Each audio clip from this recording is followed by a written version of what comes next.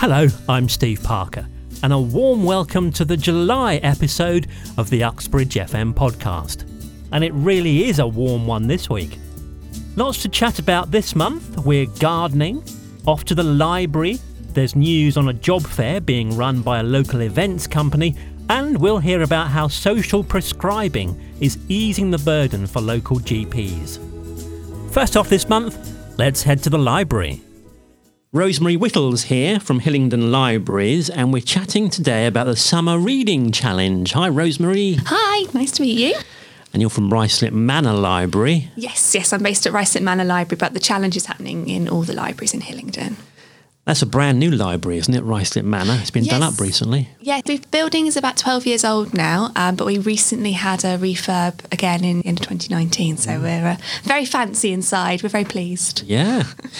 And then this reading challenge, the theme is gadgeteers. Yes. All scientists and things. Yes, so this year's reading challenge, Gadgeteers, is partnered with the Science Museum, and it's focusing on everyday science, innovation, invention, and science that you can find in the world around us. Okay. And the usual thing, they can collect how many stickers? Yes, we've got 4 visits this year, so a registration visit and then 3 follow-up visits. There's 3 different sticker sets to get, all with wonderful smelly stickers on them. They also have codes for the reading agency's website, so you can access games and things as you progress through the challenge and collect your stickers to go on the poster.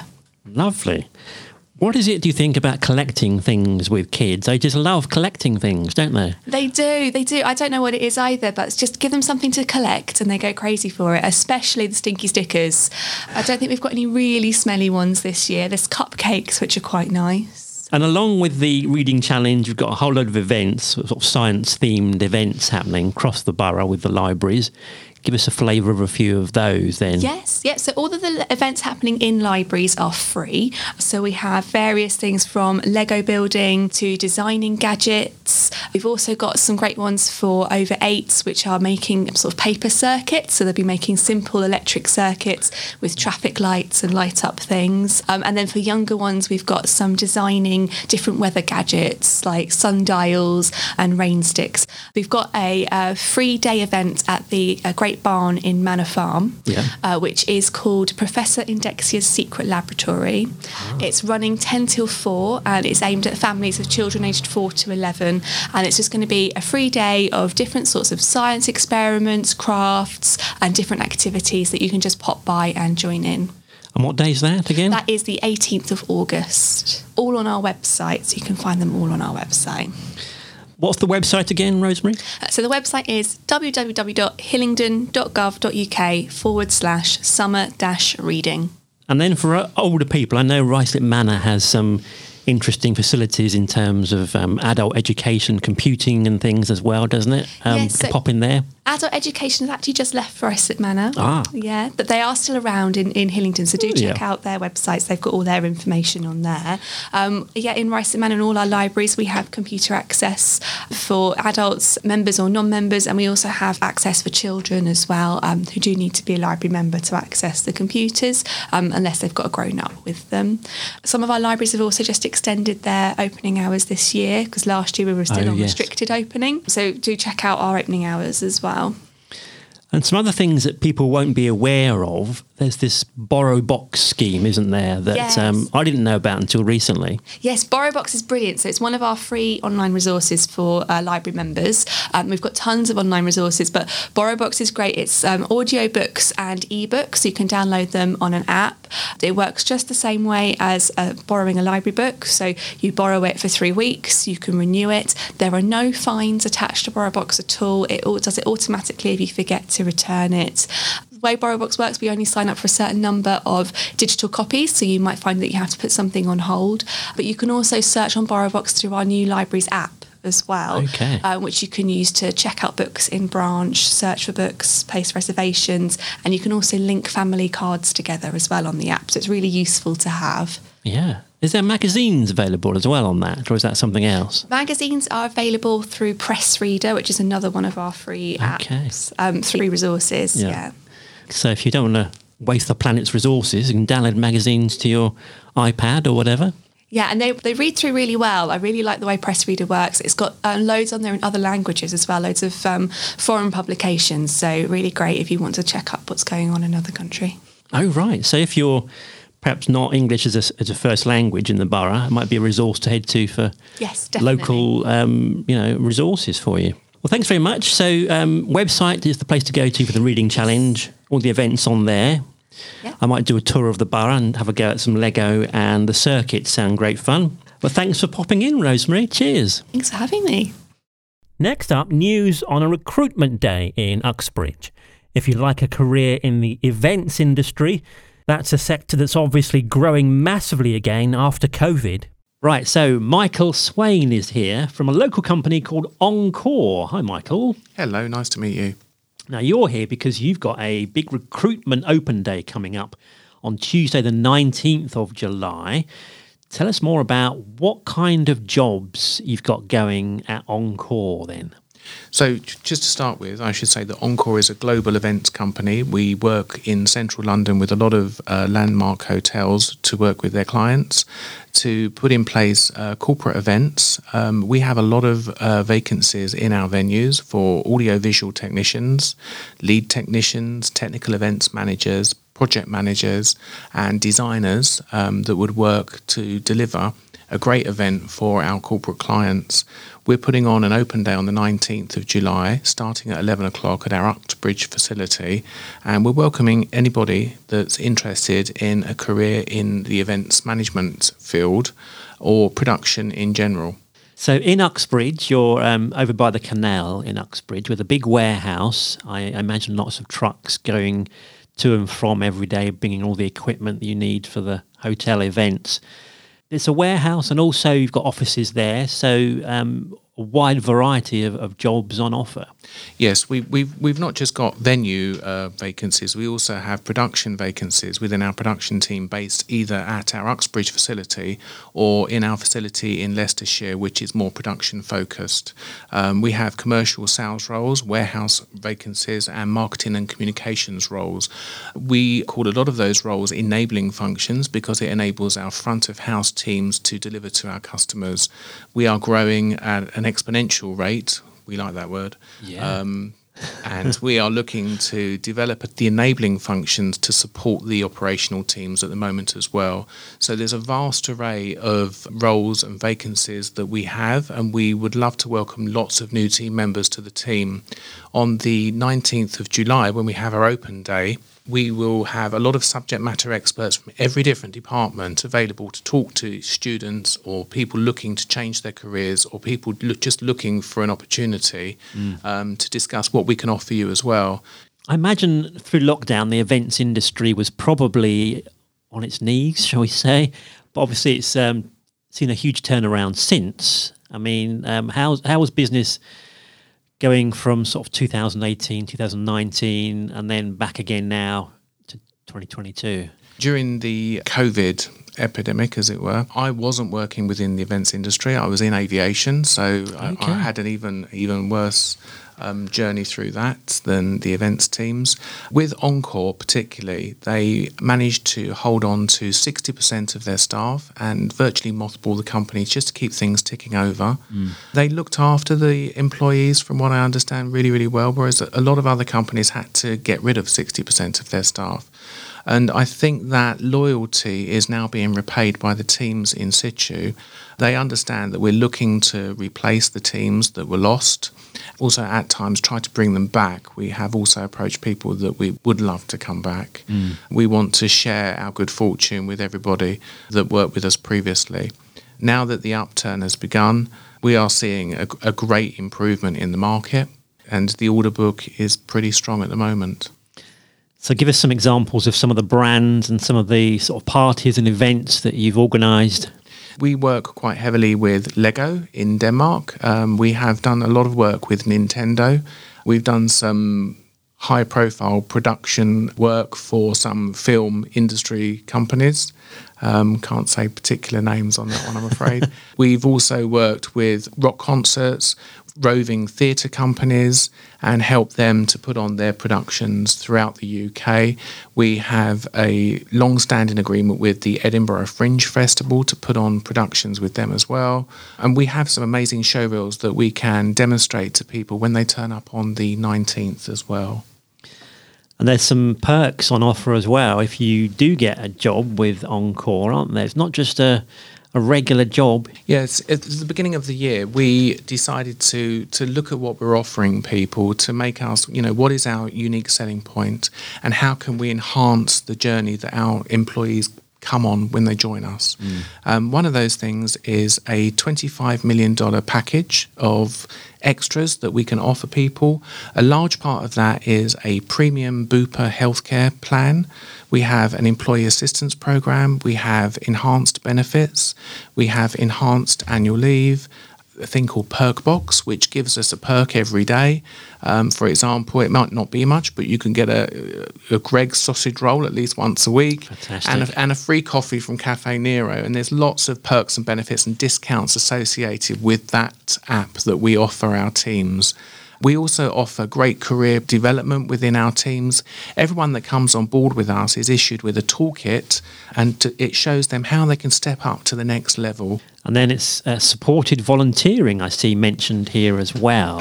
So you offer some volunteering opportunities, perhaps? If you come to us with a really good idea to do some volunteering work for a charitable organisation or a local community group, then we would be more than happy to support that with you, dependent on the feasibility of that. And if we can get involved as a company as a whole, we would more than happily get involved with that too. We're always looking at new initiatives that we can roll out to enhance our team members' experience at Encore, but we also want to become sociably responsible within the community where we work. I think all companies should be doing that, shouldn't they, really? When you look back in history and you realise, for example, in Uxbridge, the town hall was built by donations from businessmen at the time. I was thinking, wow, that would be crazy if that happened today. It would be nice if it did, but it's one of those things that we could push perhaps bigger companies into doing more of, perhaps. Absolutely agree with you. I think that, every large organisation within a community, if we offer not only employment to the local community, we need to be socially responsible. And if we can, maybe in time, obviously not now because we're still regrowing from COVID, if we can become a philanthropic company and help our local communities and work with them to develop plans for careers, plans to improve the environment, become sustainable, and do whatever we can to help educate school leavers into new jobs with apprenticeships, with internships, with a graduate program, then we will most definitely be open to do that. So websites and things, more information, where can we go? We have Encore EMEA and Encore Global website. So if you go to internationaljobs.encoreglobal.com, you'll see our careers page there, and it covers all of our regions within EMEA, which is Europe, Middle East. In Europe, we have the UK, we have Germany, Austria, the Netherlands, Switzerland. Then we have Dubai and the United Arab Emirates, and we also have some work in Saudi Arabia. But we are part of a global company that have offices and a presence in Australia, Southeast Asia, North America and South America. So you can also look for those jobs on that website. If you did want to come along to our open day on the 19th at 11 o'clock, we can discuss putting you in contact with our colleagues in those other regions as well. If you wanted to relocate to other countries or if you wanted to look at options to grow your career in those areas. Great. Loads of potential there. So Tuesday, 19th of July, 11 a.m, and we've got tea and coffee and maybe a Greg's sausage roll if we... We're looking at refreshments and seeing what kind of sandwiches and food we can offer as well. We're hoping for a light lunch. We want to celebrate ourselves and enjoy the day as a team, and we want you to come along and enjoy that day with us. Yeah. Well, thank you very much, Michael, for coming in, chatting all about the open day on the 19th of July. Thank you. Now, a phrase you may not have heard of before is social prescribing. It's fairly new in Hillingdon. Let's find out more. We're chatting to Denise O'Brien, who is a social prescriber and part of the Celandine Health and Metro Care Primary Care Network. Denise, first of all, I doubt many people know what a social prescriber is. Can you explain that first of all? So social prescribing, sometimes referred to as community referral, is a means to enabling GPs, nurses and other healthcare professionals to refer people to a range of local non-clinical services. GPs and nurses tell us a lot of people visit them feeling isolated or lonely. Patients might be stressed by work, financial issues, housing problems, bereavement, or the stress of managing a long-term health condition.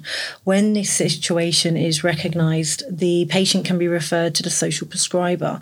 The social prescriber will contact the patient, listen to their issues, identify what matters most, and will support them to access appropriate services, activities, or organisations that can help improve their well-being. GP only has 10 minutes to speak to that patient, whereas for myself, I get to sit down, talk to them, find out what the actual issues are and take it from there. So they get to freely talk about what's going on in their lives. And these are non-clinical issues? That's right. So what sort of issues might they be? There's a whole range, isn't there, I guess? There is. So we cover financial issues, debt, loneliness. It could be budgeting, getting back out there into the community, just general life, day-to-day issues that people need support with. So there's perhaps some crossover with citizens' advice if you're talking about debt and money issues. Yeah, so we tend to link patients in, which is part of our title. So we will link patients into the different sectors, whether it's the local community, local organisations, whether it's Citizens Advice, Age UK. We use a lot of their services. And then can you go on to prescribe treatments? Maybe it's, acupuncture or something, or some kind of massages or something. If someone's got non-clinical issues, what can you offer them on that front? Once we find out the root of their problem, we can then explore different avenues that may help them. And it's up to the patient to decide what they feel they're happy or comfortable to do. And how's it funded? Would you fund treatment, or the patient has to then fund their treatment? Most organisations we do are voluntary, so most things we recommend, or not recommend, we suggest, and patients make that decision. It's most of the time it is free. Sometimes there is a charge. For instance, if someone needs help with their housework and things like that, and they're alone, they don't have any other support, Age UK do have a charge. So we do make patients aware that there could be a charge for the services that they use, but in general, most of the time there isn't a charge. So this is in Hillingdon. Is this happening across the UK, or is this a fairly new thing? So in Hillingdon, it's been going on for 2 years plus, but it has been going across London for many more years than that. The first port of call would be a GP or nurse. Can they contact you directly as well? So they can contact us directly. We do have an email that they can come through to us. I've had patients where I've spoken to them and they've referred another patient to us. So there's lots of different ways. If they speak to the ambulance services, charity organisations, GP, nurse, they can all refer into us, and self-referral is okay as well. Social prescribing, it's a wide range of issues that you could come across, isn't it? I mean, perhaps if we've got friends that know people who have issues, obviously they go to their GP first and they'll forward you on to the social prescribing team. You never know, you might get Denise. Or Vanaya. Or Beverly. Yeah.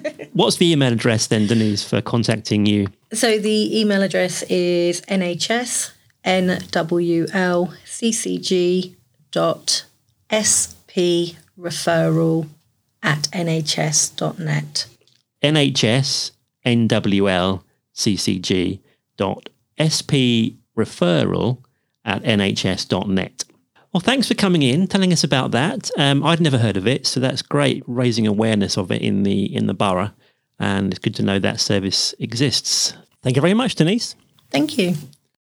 Now, watch out around the borough, because the various primary care networks, that's the groups of healthcare providers, they're running health roadshows. And to tell us about one of the roadshows being run by Celandine Health and Metrocare PCN on July 16th at Asda, we've got Shona in the studio, who's a clinical pharmacist. Tell us about this upcoming roadshow then, Shona. Right, so the roadshow is an event to raise awareness of blood pressure monitoring. It's from 10 a.m. to 4 p.m. and it will be basically a team of healthcare professionals from the PCN, which is the Primary Care Network. Yeah, I'm learning. So on the day at Asda, tell us who's going to be there. At Asda on that day, you will have clinical pharmacists. Basically what we do is just help doctors in managing people's conditions. We'll review people with complex medical issues such as diabetes, asthma, COPD, and also in addition to just giving expert advice on medicines as well. We'll also have the care coordinators. What they do in the PCN is just tying everything together, and they connect patients with the different healthcare professionals. So their role is just basically holding the whole team together. Yeah. We also have the health and wellbeing coaches who offer personalized advice that will empower people to manage their own health and wellbeing better.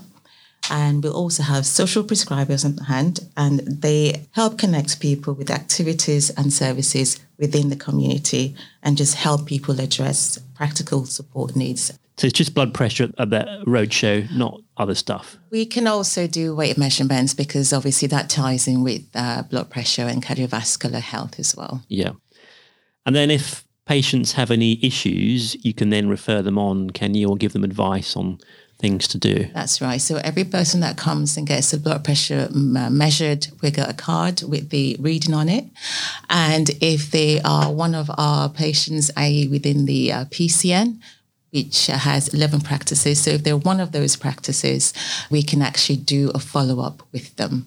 We can call them back in for a clinic or just, do another checkup on the blood pressure readings as well. If they're not within the PCN, you can still come and have your blood pressure checked and we'll give you that reading and you can just take that to the GP and then they can follow up on that if there needs to be any follow-up. Do you say people know, I've no idea, what sort of boundary of blood pressure is classed as bad?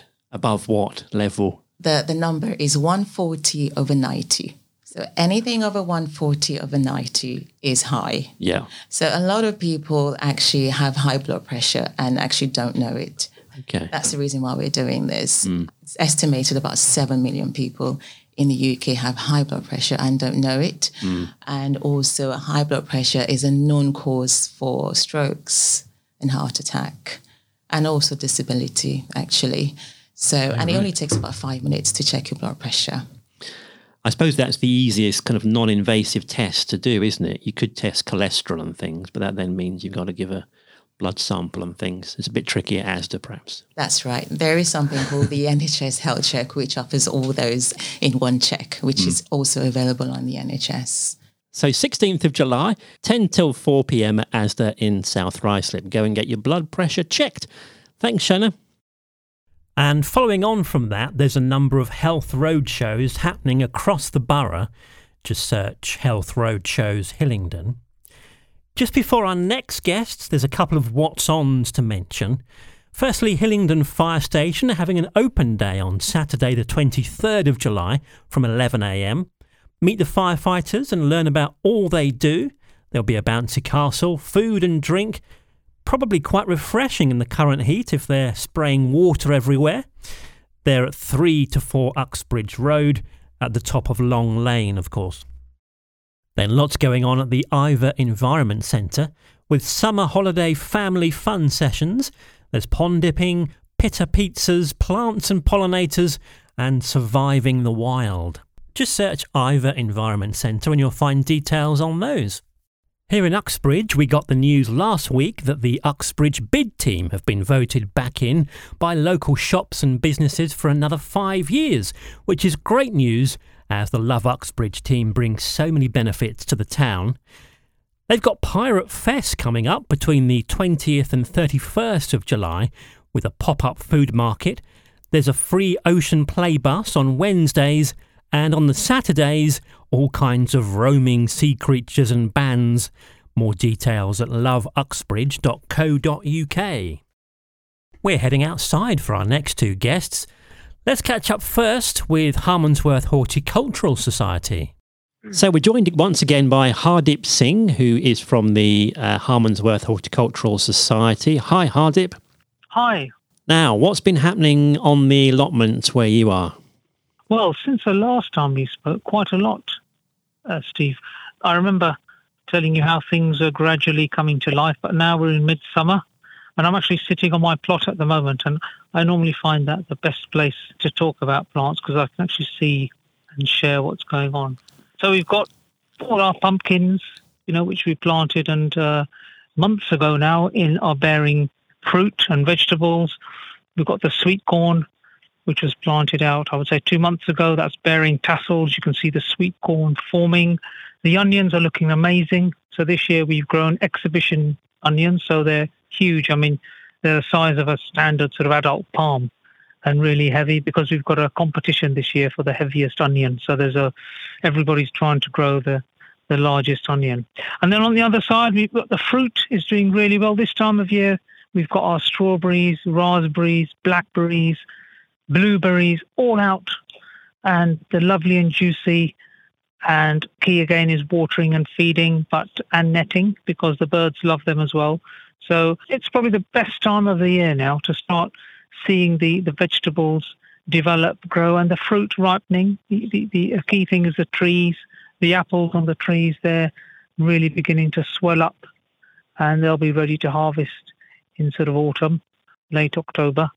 So much going on. And then the flowers, so many flowers out, marigolds, rudbeckia, antirrhinums, different types of sunflowers. We've got sunflowers which are growing 7-8 foot tall, penstemons, lovely arrays of salvias, which are really easy to maintain. And you've got your natural grasses and cornflowers, all on the allotment. So it's a really lovely balance of flowers and vegetables.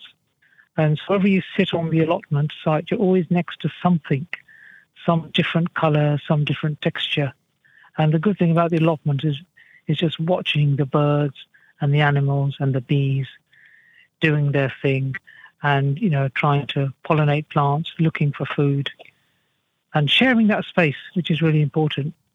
And if people want to still plant vegetables, are they too late now or are there some things you can still plant? Not at all. So actually, I've just taken a seat now because I'm just getting the ground ready to put some carrots in. And it's not too late to plant carrots. You can put in cauliflowers now. You can put in cabbage. Some easy things to grow. Coriander, which is very easy to grow. Peas I've just put in and they're coming out. And a trick for the listeners, which I've learnt myself, is before you plant, let's say peas, really dampen the ground. Put the peas in. So the peas you put in a drill, cover them, water them again, really soak them, and then put a black bag over them and hold. And that black bag is brilliant because it keeps the soil really warm and it makes germination quicker. And just keep checking on them. And within about 5 days, your peas will come through. You can take the black bag off, put in your sticks where the peas climb up, and within about another 3 or 4 weeks, you'll have lovely fresh peas. So there's a lot you can, there's a lot you can do this time of year because the soil is warm. You can put seeds straight into the ground. The key with that is making sure that the soil is a fine tilth. So that's really raking and taking out stones because seeds like to be sort of surrounded by fine soil. And sweet corn, I've just put in I went down to the local garden centre and brought some small sweet corn plants, and I've put those out, and they're growing well. So there's a lot to do. A lot you can. I think the gardening year we're only halfway through summer, so it's not late to put things in the ground or to buy some plants from your local garden centre. And I hear you have some bees on the allotment as well. Yes, so I'm a beekeeper, and this year has been really good because what the bees love are heat, warmth. They're sort of driven by the sun. So we've had some really nice hot days and the flowers are out. So it's just the optimum conditions for honeybees. So they're out foraging on lavender. I'm surrounded by salvia, lavenders, rudbeckias, cornflowers, and there's bees everywhere, and they're all collecting the sort of nectar and pollen to take back to the hive. So far this year, as it stands, it's a really good year for a good honey yield. And the honey, they say that London honey is the best, and the honey that we collect here is Harmondsworth honey. So it has that special taste to it. And people tell me that if you suffer from hay fever, it's good to eat local honey. Do you know how close you need to be to the hive to have an effect with that? I mean, is there any sort of evidence of that?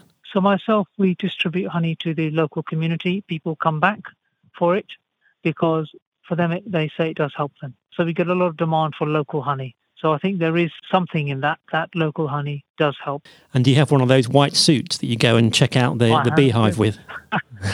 I have a lovely bee suit. I have a smoker. 4 main things you need is a beekeeper. 5 actually, I'll come to the 5th one. Your beekeeping suit, your smoker, your hive tool, and really good gloves. Because I have been stung a couple of times this year. And the 5th thing is you need to be ready to be stung now and again. They tend to find all these spaces to climb up in your wellies and find a gap somewhere in your sleeve. And the funny thing about bees sometimes is they do like following you around. So once you've done your inspection and put your suit away, they do like to sort of follow you and see what you're up to. So we've got about 6 hives here. You get a good crop of honey. And we'll keep an eye out on the diary as well. I hear there's potentially an event coming up with the Horticultural Society, although not a date set yet, but we'll keep an eye on the social media for that. What's that going to be all about? That's right. So every year we like to do a sort of family day where we encourage families to come down to Harmondsworth, and we have lots of things for them to do, look at, for kids to be entertained. We'll have live music. We'll have some hive there, a show hive. So we'll bring some bees down. You can see the queen bee, how she works, and get close to nature. So there's lots of different things to do. We're just we have to work with English Heritage to get access to the Great Barn, which, is a Grade 1 listed building. It will definitely be on the social media site, as you say. Well, great stuff. It sounds all very exciting at the allotment at the moment. It's very exciting, very tiring, I can say, because this time of year and this weather, it is non-stop watering. And we use water butts here, so we don't have any pipes. So it's watering cans into a water tank, filling them up. So a good day, you're looking at an hour to really soak the plants in water, because without that, all the effort is wasted. So watering is taking up most of my time. That's great to hear what's going on at the allotment, and thanks for joining us, Harleep. Cheers. Thank you very much. We're staying in the garden for the next one, and it's a long one, so find a comfortable seat. We're heading to Harefield for the amazing story of church gardens and one family who've turned an abandoned derelict manor house garden into an oasis on the level of a National Trust venue. I met up with Mum Kay and daughter Aideen. Hello, nice to meet you. I'm Aideen. This is Kay. Hello there. Hello, nice to meet you. Nice to meet you. This is all amazing. Come through. So have you been before? You haven't, have you? Well, I keep seeing the Open Days and the Open Gardens websites. Yeah. I've never been here before. What's the story? Is it an interesting one? Well, it is really, I suppose. I mean, when you say, do you mean its history or how we came to be here? Oh, I suppose both. Well, Church Gardens, which this is all that remains of the Harefield Place estate.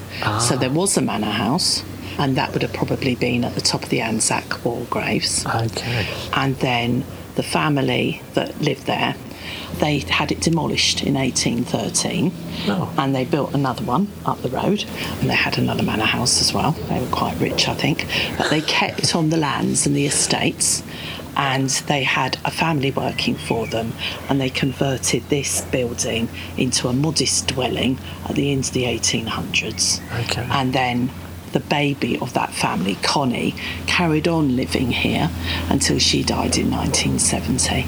And she lived there exactly like her family had lived. So she refused to have electricity connected, and she had no water in the house. And so the house was very, very basic. and was probably deteriorating quite badly by the time she was elderly. And then it was just left.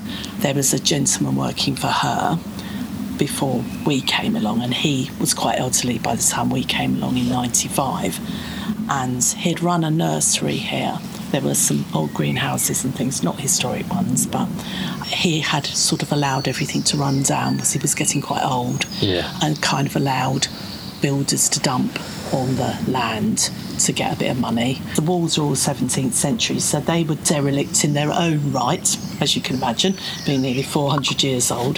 There were little buildings and stuff, and everything was kind of falling down, wasn't it, Aidan? And there were very overgrown. All of the outbuildings were mainly things put up with bits of asbestos sheeting and pretty ghastly, and they were all falling down. Yeah. And so we came along, and it was very, very overgrown, very derelict, and full of rubbish. And so we bought it then, and it took us 2.5 years to make it habitable. Right. And then we moved it. Okay. To the house. This one here, she's one of a set of twins, aren't you, Aidan? And when we started restoring it, Patrick, thank God, is an architect. Right. And when we started, we had one small child who was really not much more than a baby. And then these two were 4 weeks old when we moved in. So you've seen it grow. Oh, yes. Yeah. She's had a very hands-on, rustic upbringing, haven't you, dear? There might be a few photographs on that board if you want to have a look before we go around the garden. Here, there's quite a lot of pictures here. This gives you an idea of what the kitchen garden was like. That's it quite clear, actually. And this is the state of the wall in the kitchen garden. So basically it's derelict. Very derelict. Yeah. And we are gradually, the kitchen garden walls are now all restored. And we are now restoring the big, there's 3 walled gardens. There's this little one, and then there's the kitchen garden, which is like the medium-sized one. Yeah. And then there's a big one out the back, which is like an orchard come nuttery. So what's an alcove for? Was there a use for that? This is the thing that is one of the very special things about the property, that the wall is a bit of a mystery. It's probably served quite a lot of purposes, but there's quite a lot of theories about different things. But one of them is that it might have been used as like a backdrop for a performance, because the poet Milton wrote a masque in 1634 to celebrate the 70th birthday of the Countess of Derby, who lived in the house. And the front part of these arches were built slightly before they filled in the back with these lovely alcoves, because they don't key into each other. And back in those days, they did literally build things in the garden to use as a background for your dramatic performance. It was called arcades. Yes, and it was called arcades, which was a bit of an indication. Yeah. And even all of the history people seem to like that idea. So but they've had things growing in them. So I think that's why they built, because it's a retaining wall. One of the reasons why there's a wood growing on the top. There's nails and stuff, so there could have been like sensitive grapes or whatever, because it would have been pre-glass. But yes, that gives you a bit of a look at what it looked like. See, back in 95, you obviously saw potential in it. Yes. And you were bonkers enough to take it on. And also it was cheap enough for us to afford. Oh, right. We had to reapply for planning permission to make it back into a dwelling, so it wasn't even considered a dwelling because it was so bad. There's probably a picture in the guidebook of me hacking away at an earth floor to try and... There's pictures here of you putting in the services. What's this gas? Now that's everything. That goes all out to the road. Yeah. So in this trench is our water, electric, gas and cable. So that was a job and a half. Yeah. For a few years you lived basically, in a caravan or...? When we were first trying to restore it enough to move into it, we carried on living in our house in Uxbridge. Okay. And then we moved in as soon as we could. Yeah. And then when we moved in, it was very basic. And then gradually you sort of build it up, and then... As you can afford it, really. And me and Patrick, we like to be outside. He grew up on a farm in Ireland, and I've always been a passionate gardener. Yeah. And we probably still spend probably more time than we should do outside. So we're coming into what was... This was like a courtyard. Yeah. So there are actually big flinty stones underneath, not far underneath this grass. Okay. So this was like a basic cobbled yard. And the building at the end, which we've had to completely rebuild, was a sort of outbuilding when we came here. That was very, very derelict, and my dad lives in there now. And these tables and chairs are all ready for when you have open days and things? So whenever we have a visit. So at the moment... People come for like guided tours, like horticultural groups and things. Yeah. So we can have 1 or 2 a week, so they just live out there all year. Nice. And during the season. And we're trying to build a new building because we started our first openings in 2018. Yeah. And that was an NGS opening. And then obviously we've had COVID in the middle of all of that as well, which we barely left the place, really. But we got a lot done. But we got a lot done. That's good. But we're building a new building, the family together, because we do all of the building work ourselves. The restoration brickwork has to have an expert person, but we do all the labouring. Okay. And they are very good at building now. They've been roofing. That's your most recent accomplishment, hasn't it? Roofing, yes. Wow. So this garden is almost completely done, and it's the most labour-intensive part of the grounds, really. There's 3 acres here altogether. So describing this as we've walked into sort of a walled garden, what sort of rough size would you say? This is less than an acre, probably not much less than an acre. All of the walls here have been restored. This is the one that was done first. So the whole top, we'll wander around and you'll see, but the whole top third was completely down. And then here it's tied into big buttresses on the back. Yeah. And we finished that one in 2011. But they're very expensive to do, so it takes a while. And then this one and the low one over there, we finished by 2014. And then at the end, which is quite interesting, there's a hedge. There wasn't a wall there at all. I thought it just fallen down, but then I learnt that in a walled garden of this age, there quite often wasn't a fourth wall. Oh. So that was to let wind and frost pass through. But we have some interesting neighbours, don't we, AD? Furry ones, badgers. We have a huge badger set, about 50 metres, runs along the back of there and the back of the other wall. And so we have to try to keep them out. Yeah. So we've got a fence with strong foundations, but the fence has been there a while, and we've been battling the last few weeks because they're very strong, obviously. So and what are they after if they come in here? Anything. They just dig. They dig everywhere, and they're stealing actually loads of animals like tulip bulbs because they're quite sweet. Oh. So they dig them up, but what they're waiting for is the sweet corn. Yes, they love sweet corn badgers. Who knew? So this, when we first started cultivating, we had to clear all of this. We're organic, and I'm the gardener, so it's quite a lot to do. So everything was covered in black plastic or weed-suppressing membrane.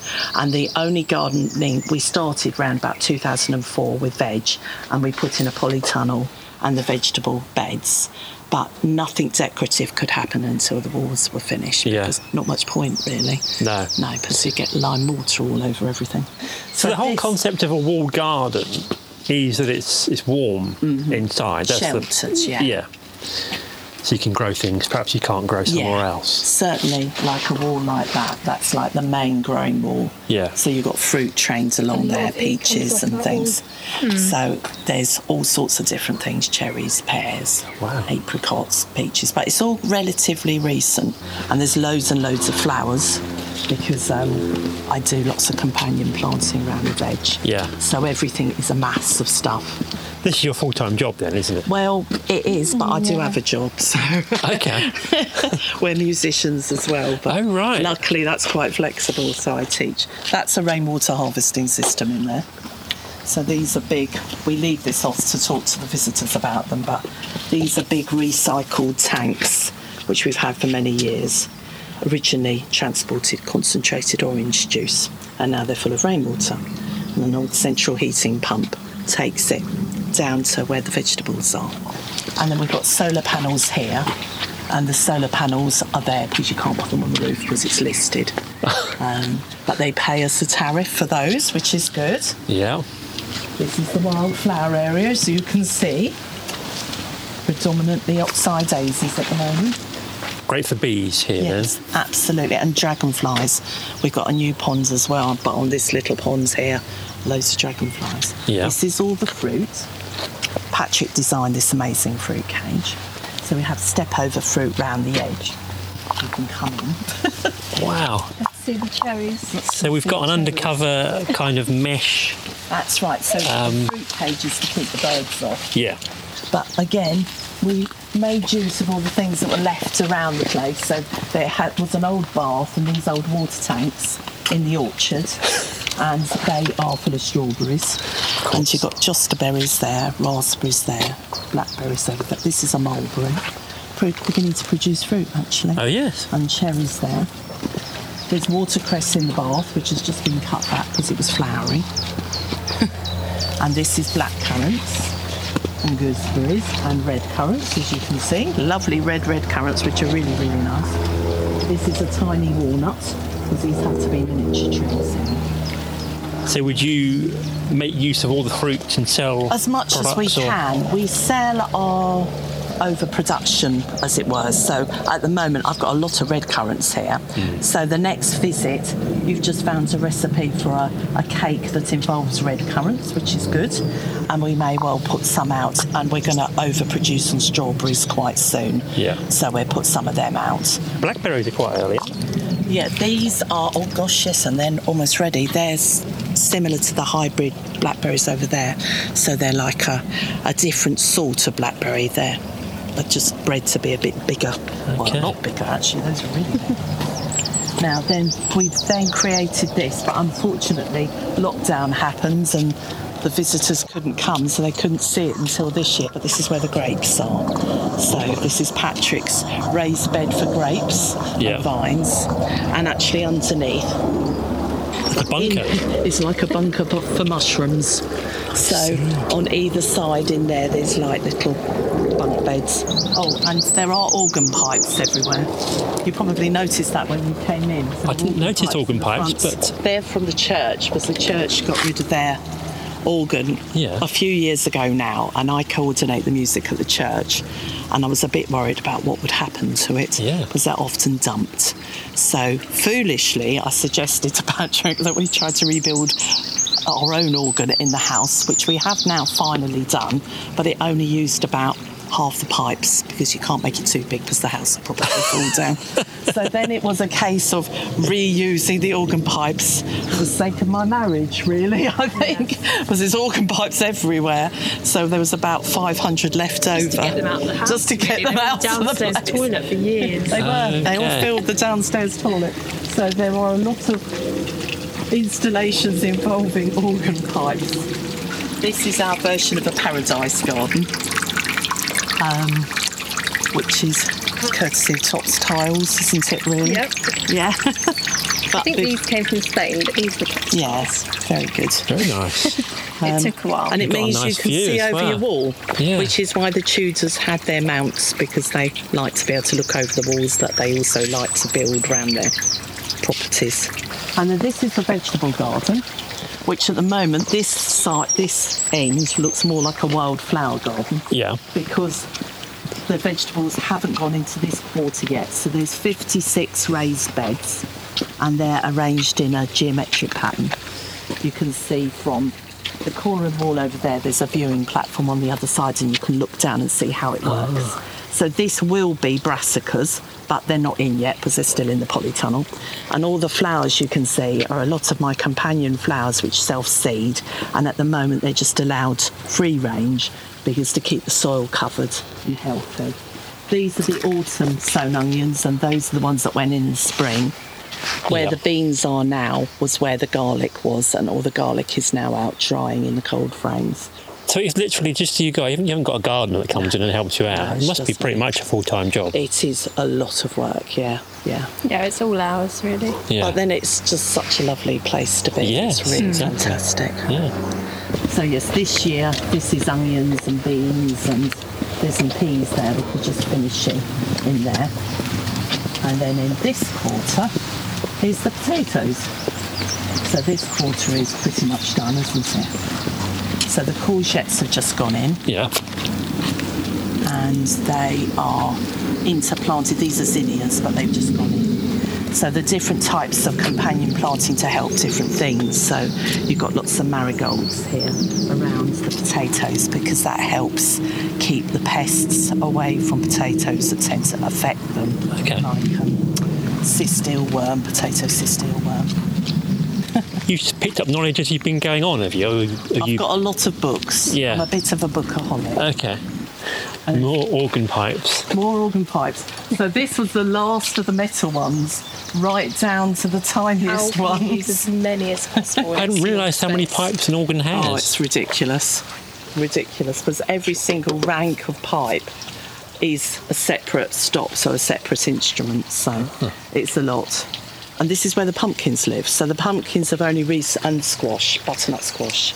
So they've only recently gone in. Yeah. So they're babies at the moment. The only thing that was a plant that was here originally is that vine you can see there. Yeah. So there was a big, vigorous old vine, but nothing else. It was a bare canvas. So we have quite a lot of different types of group coming to see us. Horticultural groups, obviously. Lots of U3A groups. Yeah. But others as well. You get artistic groups. So this is our latest creation, was this pond we dug at the... When did we actually dig the hole? The hole was there most of the year, wasn't it? We put the liner in September. But you're going to see some fabulous dragonflies. When you say pond, I mean, a normal person's pond is just a plastic pond that you buy from B&Q. This is another level, isn't it? It's so lovely. So this is actually the most historic garden. There's the amazing wall. Oh, with the arches. Yeah. So they think that this garden was an original Renaissance pleasure garden. Partly because of that wall. Yeah. And its excavated shape. And there's a channel which we are sort of making into a stream that basically, before we put the ponds in, one of the reasons why we put the ponds in was the channel came all the way down here and was the overflow drain from the original estate ponds where they would have had their fish, which are up behind the church. So when they overflow, water comes down the channel in the winter, quite fast sometimes, and supposedly was supposed to go into this pipe and then into a culvert. Well, as you can imagine, every year the pipe would get blocked and there'd be a big flood, which is not good when you just restored a very expensive wall. So we applied, when our latest set of restoration application was to put a pond in, so improve the whole draining thing, and also it just lends itself to a pond here so perfectly. And then a barge arrived. Yes, that is Aideen. Yeah, that was locked down. How did you get that here? On the back, like on a trailer. Yeah. Because that's a just very came from little Hereford one. Marina. Yeah. So that's her restoration project. Is your plan to float it at some point again, or No. just leave it there? No, it's going to stay there. It was floating when I bought it, but it's quite old. How did you get in here? There's a access somewhere. It came down there. It was tight. It was very tight. It was really tight. The pond wasn't here at that point. Yeah. So we told our guy who we bought the boat from and the guy who moved it that we were going to be putting it next to a pond, but there was no pond when he brought it here. So in fact, she was parked up there next to a tree. They look at you like you're completely And then mad. when he came back, he says, "Oh yes, there's the pond." So she knows. So yeah, the pond was a big job, especially planting the pond, because the stuff for the planting arrived just over a week before our first open day on Easter Monday. And I wanted to plant it in these huge pots, which is a lovely idea, but you can't really lift them up once you've filled them full of heavy soil. Yeah. So that was both twins, your boyfriend and me, planting them and then trying to get them in here. There's a lot of plants in here. You sort of go for a dip now and again in the summer. We do, we do every day. It's not an official swimming pond. It hasn't got all of the extra gadgetry that they would have. It's a pond, lots of plants in, but yes, we do swim in it. And dragonflies are really they're fantastic. You can be swimming around and they just fly past and they you. fly, they hover like that near your face, and you can watch them laying their eggs. That's cool. So apparently they will only frequent, we've had dragonflies on our little ponds, and it takes a long time for their dragonfly nymphs to emerge from the water. They stay in the water for about 3 or 4 years, then come up and become dragonflies. Those ones have then found this one, but they only like ponds where the water is quite natural and, sorted out with the plants and so on. So we're taking this as a big compliment, because every day we come out there seems to be an extra dragonfly, doesn't there? They're very entertaining. You had any sort of thoughts about combining your music talents with doing some sort of performance here, maybe? Yeah, so that's our plan. So that is the new building that we're in the process of building at the moment. And then once that's done, we want to not only be open more, so we're hoping to be open every Sunday afternoon, but also be able to put on events. So music, concerts, or people could hire it out, things like that. It'd be an amazing wedding venue, wouldn't it? Yeah, it would. That's where the bees are, our bees. In fact, a new swarm came late last night, because our bee society use this area for bees, so they look after the bees, I'm glad to say. We've had to have new bees go in this year because we only had 2 small colonies over winter and they just didn't make it through the winter. It's very hard for them now. It is. Bees have a hard time, but they look quite happy at the moment. But lots of flowers here to Yes, this is very bee friendly just there. And that's the viewing platform if you want to go and look at the wall. You can see everything from here, up on this platform. Including how curly the wall is.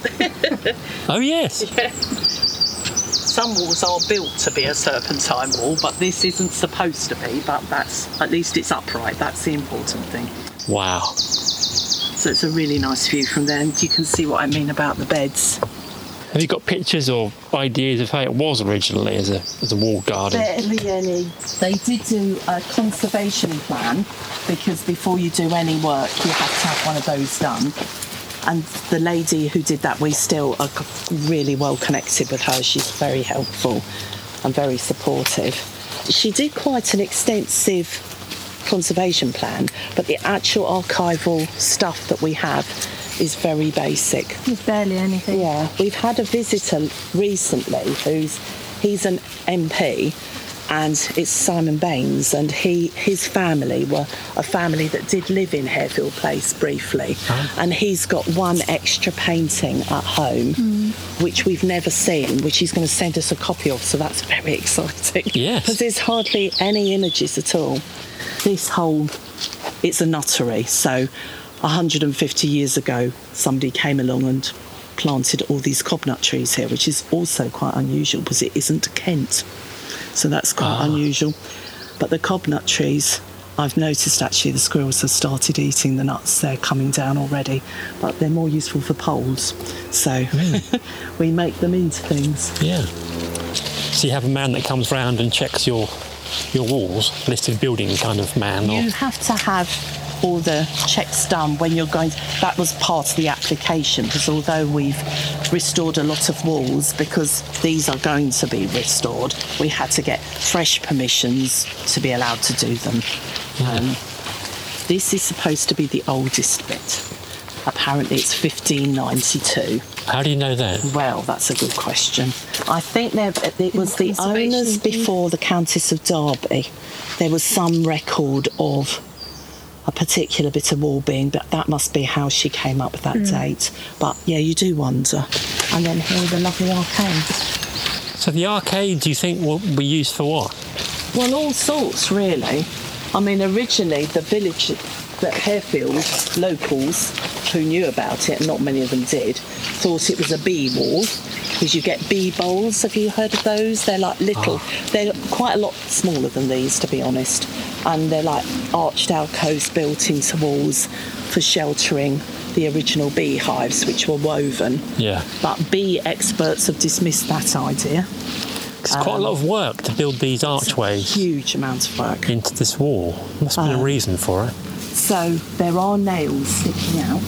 So they could well have had things sheltered in there to grow. And it could have been for statues.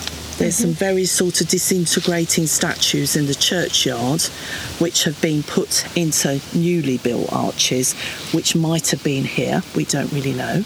Yeah. But that would have been a way in to the back of the house. So what will the new building be used for? So basically it's going to be like a tea room. So cool. somewhere we can serve our refreshments. But we're realising that doing the inside is taking us longer than we thought it would, because it's quite hard work, isn't it? Everything takes longer than you think. We're insulating at the moment. Right. You're welcome to have a look. You can have a look. Do you want to have a look? Oh, go on then. Yeah. Yes. This is the new tea shop. Yeah. So all of this One day we'll serve cake. Paved and nice and clear, and it will have like a little outside shop area, basic shop. Almost imagine a blacksmith working here. Yes. And we've got lots of old machinery that we want to put around the place as well. But this is it. It also has a basement for storage as well. It's just what she's been at a different level. So here we are, and it has a minstrel's gallery up there. Oh, wow. Very appropriate. And it's going to have a disabled toilet. But when you're doing all the work yourself, and everybody's got a job as well, plus also the garden has to be kept going. And like tidying up for visitors and things like that. We're taking It's taking longer. I mean, it's just so big. I mean, just with all the bolts means that the engineer said we had to have all these bolts. Just putting in all those bolts took forever. So this is our building. So you've had a preview. Not many people have been in there. Exactly. And that's pretty much it, isn't it? Yeah. That's amazing. I'd have a meltdown, I think, if I was in charge. Where do you start at all? So, open days wise, Yes. what's the plan? Well, our next big open day is August Bank Holiday, which I believe is the 29th of August. But we also do public guided tour days once a month. And where small groups of people can come and have a guided tour with Kay, and we limit those to about 30 people, so they're quite nice and personal. There's one on the 13th of August and there's one on the 17th of September, so they're always on a Saturday. And then we've got our big public open day, and big they always are. So they are big events with about 600 people usually turn up. Right. And that's on the bank holiday Monday in August. So we do 11 a.m, 1 p.m, and 3 p.m, and we limit tickets for each of those slots, and it helps with the parking. The level of the garden is on the sort of National Trust level, isn't it? In terms of this is the sort of thing you'd expect at a National Trust place. It's incredible. That level of finish and all the variety of the flowers and the fruit and stuff. Yeah. I think visitors, people love coming because it's quite small. It's not like these National Trust places where you're walking 20 minutes to find a toilet or 20 minutes. Or the ice house. Yeah, to the next feature, or you've got to walk around the woodland walk or something like that. It is quite compact, but there's so much detail fitted into a tiny space, really. So there's lots for people to see. And the other thing is that there's always new things going on. So our visitors that came in September last year came back in April and they've seen the pond and they just love it and they feel involved in the whole story and the whole project, really. We're going to opening quite gradually and see how we get on, see how many people come. Because you could get somebody to come along, like, is it Country House Rescue, I think that's on the telly, and they get like an expert to come along and they say, right, you need to do this, convert this outbuilding into a spa, and you can do this and guests can come and stay and things like that. And you could do all of those things. The potential is huge, and you could make a lot of money, but it would be out of our control, and it'd be too much for us to manage. And I think also it would lose its sort of personal touch. I mean, everybody that comes can come and speak to Kay and ask questions about the garden. They can speak to us who are actually doing, like, ask them how they manage to eat so many vegetables. They do like to ask that, and they love it. They come back a lot as well. It's very sweet. We have the same groups. Some of them have been back 3 times, haven't they? We do talks as well, so we've got a couple of talks, but the main one is showing like the restoration because we had fortunately took lots of photographs, so it has lots of pictures in it, doesn't it? We started that during lockdown because it went over Zoom, and that now we've actually been going out to societies and doing that, which has been really nice. And then more people get to hear about it and come people along. get a chance to actually see what it was like a bit more, because they come and they think, oh yeah, this is a lovely garden, you must have bought it like this and everything else, and you're like, no, not exactly. We tried to put the display board out to give people a bit of an idea, but you can't possibly explain it, what it was really like. It was basically a barn with a ramshackle garden, and you've turned it into an oasis. I suppose once the barn's open, the tea shop, that will be a nice venue for, as you say, talks and things, and groups can come and 20 people can sit in the tea shop of an evening and have a little talk and slideshows and whatever. There's a massive amount of potential, and the thing is, with the marquees, we've been able to do a lot, but you are weather dependent and things like that. There's been a few events where we've had a downpour, but we've stayed under here, but it would be nice to have something inside so you can have an event on and not need to worry about a backup plan and things like that. So what useful skills have you gained? Obviously roofing was one of them. JCB driving maybe? I can drive a digger, dumper. She's very good in the digger, because we think it's because of playing the harp, because there's a lot of pedals and levers on a digger, isn't there? So she's a harpist. So we think the two things work quite. In fact, they should suggest that at Guildhall, really, as an alternative to your studdies. And drive diggers. Yeah. Maybe. It's amazing, I think, because this sort of level of thing, you'd expect some kind of lottery fund or something. I mean, thinking Cranford Park, for example, the bottom of the borough, they've raised a few £1 million, I think, on the lottery to redo the cafe and the stables and whatever. It's that sort of level, though, isn't it? As well, Eastcote Wall Garden. It's tricky because it's our private house too. That sort of thing, any sort of funding, it's ridiculous. Even for the arcaded wall, it seems like the most obvious thing in the world to try and get some sort of heritage funding for that. And why not? It's like one of the probably the only wall like it in the country. Well, thanks for the tea. That's amazing. And I shall recommend my friends to come here for a visit. Thank you. And cakes and things, probably. Yes, lots of cakes. She does a good. I think there's even a picture of your cake in there, because she makes a very good. The coffee and walnut is very popular. Yeah. Thank you. Thank you very much for coming. See you soon. Take care. So churchgardens.co.uk is the website for the garden, and all the upcoming open days are listed there. It really is astonishing how the place has been transformed. Well worth a visit if you can. Right, that's all for this month. Do join us on social media, just search Uxbridge FM. Thanks to Chris Allam for helping out, and Luca Nieri for the music, and you of course for listening. Catch you next month.